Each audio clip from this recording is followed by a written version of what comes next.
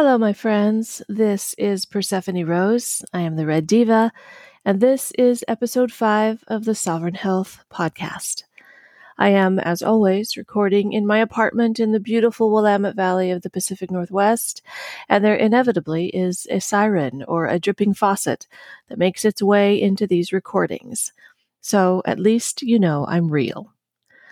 When I set about to make a podcast and was doing some research on the how, I read an article that stated that 32% of all podcasters don't make it past 4 episodes.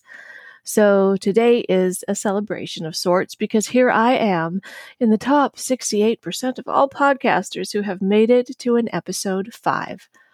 Thanks for being along for the ride.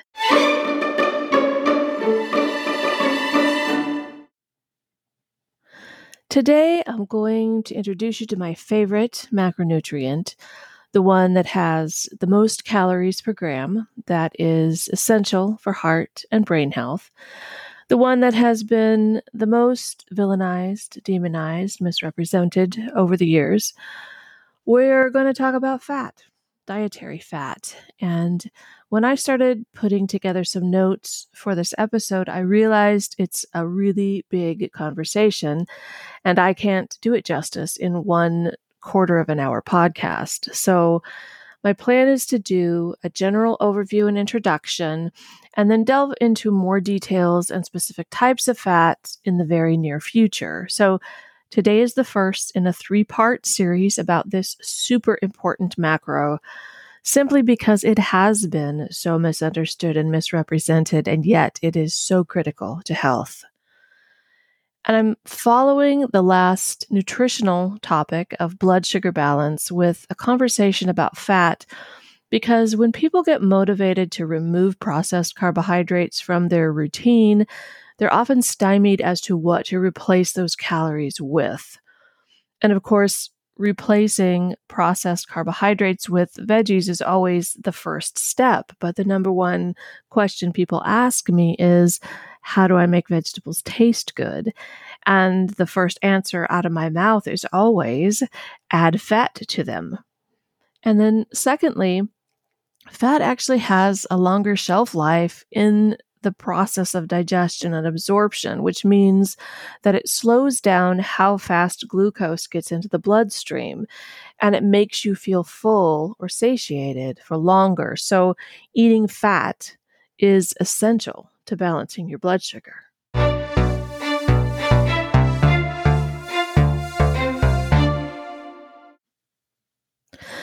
I had a couple of hard days this week. Days where things weren't going the way I wanted. I was discouraged. That dark cloud of depression was looming about my shoulders. You know what I'm talking about. I know you've been there. And as I struggled with myself with a capital S, on the edge of that darkness, I had a dichotomous, double-sided aha moment that I wanted to share with you so that you would know that I am not perfect, and yet I am still sovereign. In those moments, however long they last, when all is not well, and it is hard to keep those commitments to every bite of food you put in your mouth, and keeping your gratitude practice, and moving in joyful ways, and not sliding into old habits, it is absolutely an act of nourishment to accept and love yourself anyway. The 1,000 acts of nourishment that help us build a sovereign life are never, ever to become yet another should that you potentially fail at. There is no wagon to fall off of. There is only you, to the utmost of your ability, being sovereign as hard as you are able in that moment. And sometimes the act of nourishment is an ice cream sandwich, or a Netflix binge, or a venting of all that is wrong instead of a journaling of all that is wonderful. There is no striving.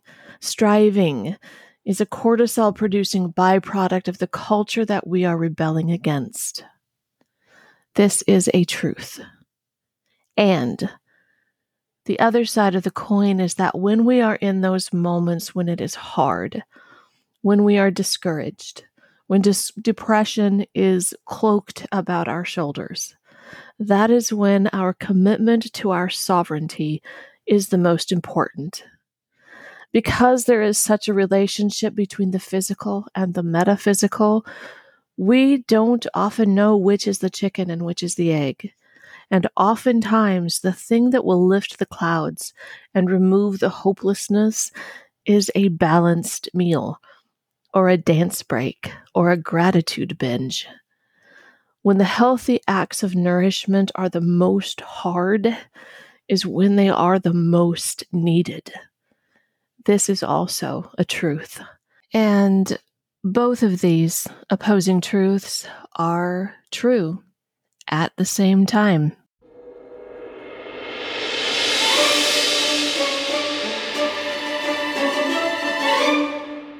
Post-industrial revolution, when people started eating more processed foods, Americans saw an increase over a few decades of the incidence of heart disease. But the war on fat really started in the 1960s when the American Heart Association took to heart, pun intended, the published work of physiologist Dr. Ansel Keys. Keys was kind of the father of what we know today as the Mediterranean diet. He had published a study called the 7 Countries Study that made an association between the intake of saturated fats and disease mortality.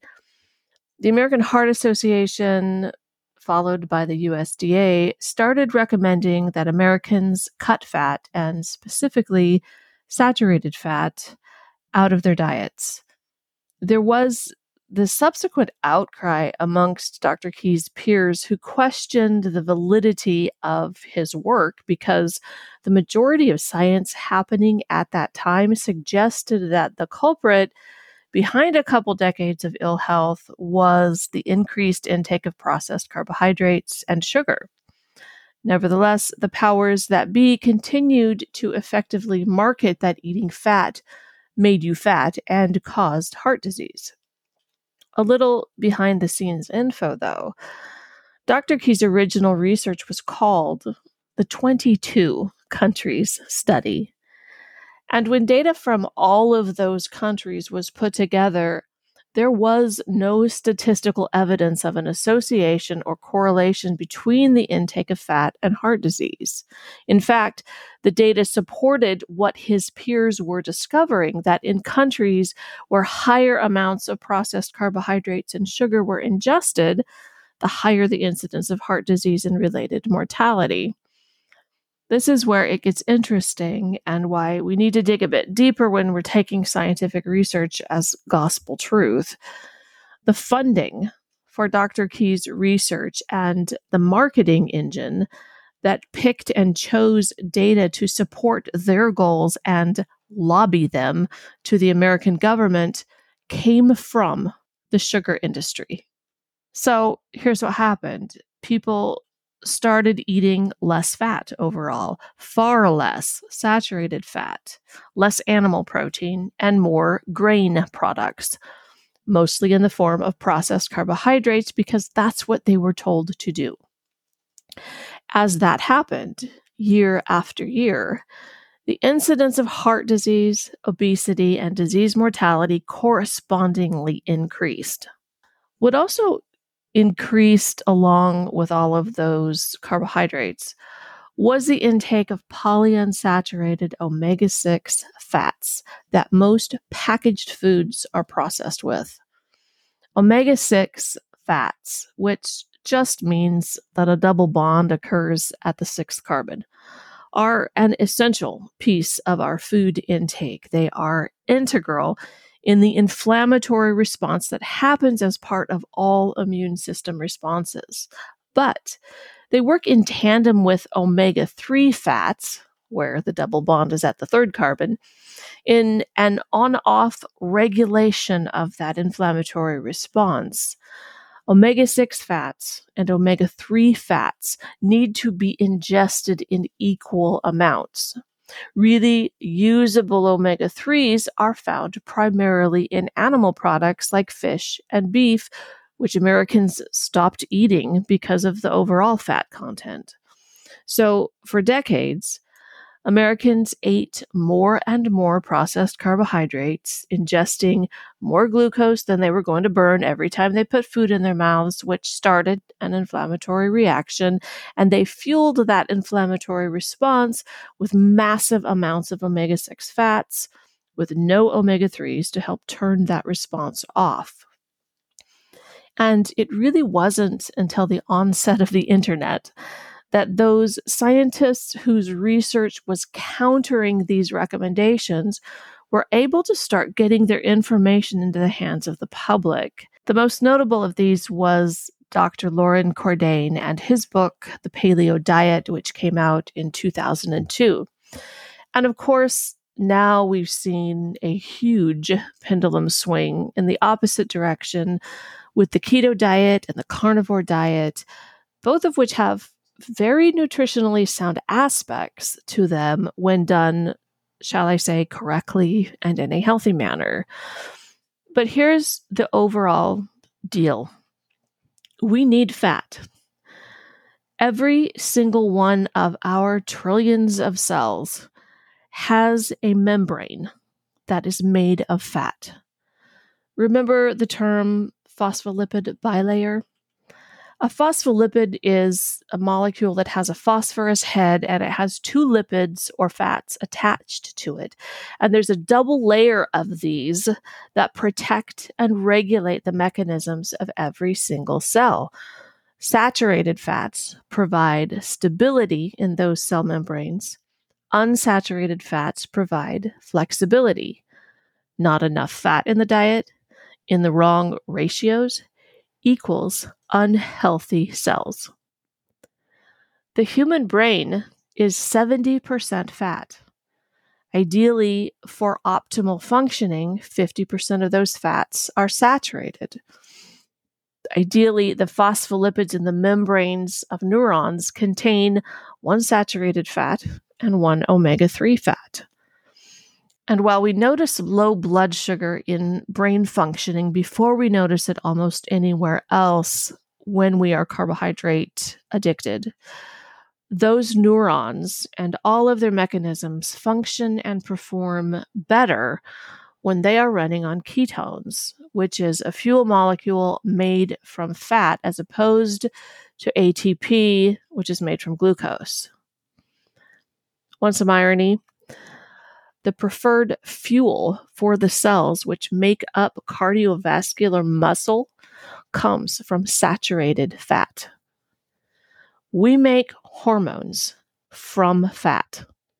We process and use fat-soluble vitamins, that's vitamins A, E, K, and D, from fat.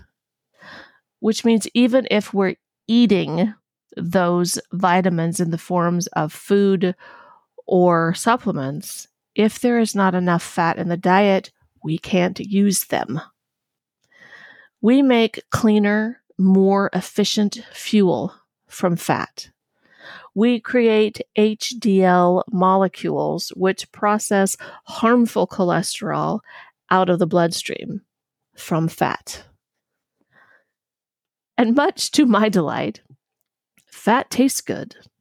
So it does make my veggies yummier. In my kitchen, I use a big variety of healthy fats to ensure that I'm getting a lot of different fatty acids that perform a lot of different functions in the body. We cook with coconut or avocado oil. We season with butter or olive oil or sesame oil. I eat full-fat dairy products like cheese and heavy cream. We eat a lot of avocados, as well as a lot of nuts and seeds. We eat fatty fish whenever we can, and I always, every single day of my life, counteract the huge amounts of omega-6 fats that are in everything that comes in a box with a high concentrated fish oil supplement.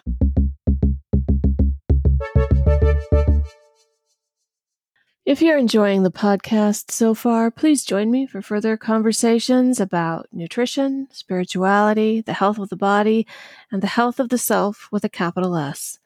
Let's be sovereign together, rebel against the systems and cultures that keep us playing small, and stack the odds in our own favor, one act of nourishment at a time. You can find me on Facebook at Persephone Rose and at Red Diva Sovereign Health. I'm also on Instagram with my love at Percy and Mars, PercyandMarz. That's our adventure chronicle, together and separate, past, present, and future. The website is now live.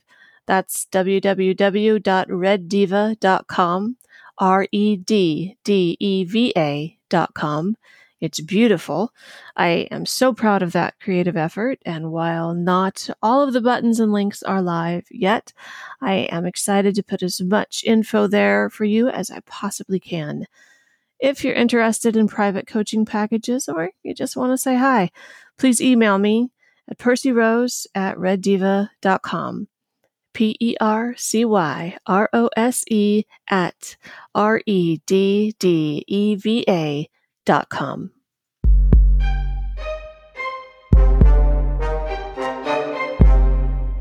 My friends, I could talk about this all day, every day. It's important. It's not just important in that esoteric, let's be healthy for the sake of being healthy way. Enough healthy fats is a huge stepping stone toward vitality. It is one of the odds that we stack in our favor. It affects blood sugar, mood, cognition, cell health, all of which affects how we feel and act and do our lives, all of which affects the energetic vibration from which we create our vibrant and sovereign lives. I am excited to dive deeper into fat with you again in the second part of this series on this amazing and crucial macronutrient.